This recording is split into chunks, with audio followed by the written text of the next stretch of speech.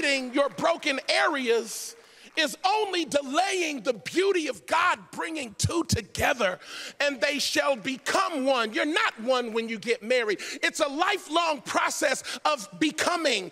That's the will of God. It doesn't happen overnight. And because we've been watching too much TV and listening to the wrong voices, we assume that it's supposed to happen in 5 years or 10 years. How is it that you've been living by yourself for a certain amount of years, and then all of a sudden you expect to just be in harmony with this other person in a year, 2 years, 5 years, 10 years? And the enemy is counting on your impatience and your misunderstanding of what marriage is in order to get you out of it.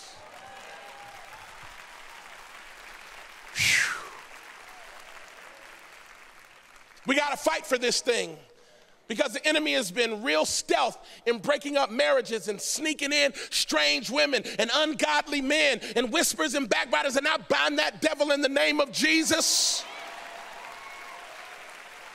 Ain't no perfume that good, man of God. Walk away. Ask the Lord to show you what she looks like in the spirit so you can see what it is, not what it smells like. Some of y'all looking at me like, I'm so mad at you, I'm ready to go. Well, maybe there's something you need to confess to God, because you ain't really mad at me. I don't know what you walking through, but we're going to fight for marriage in here, and we're going to fight for family in here.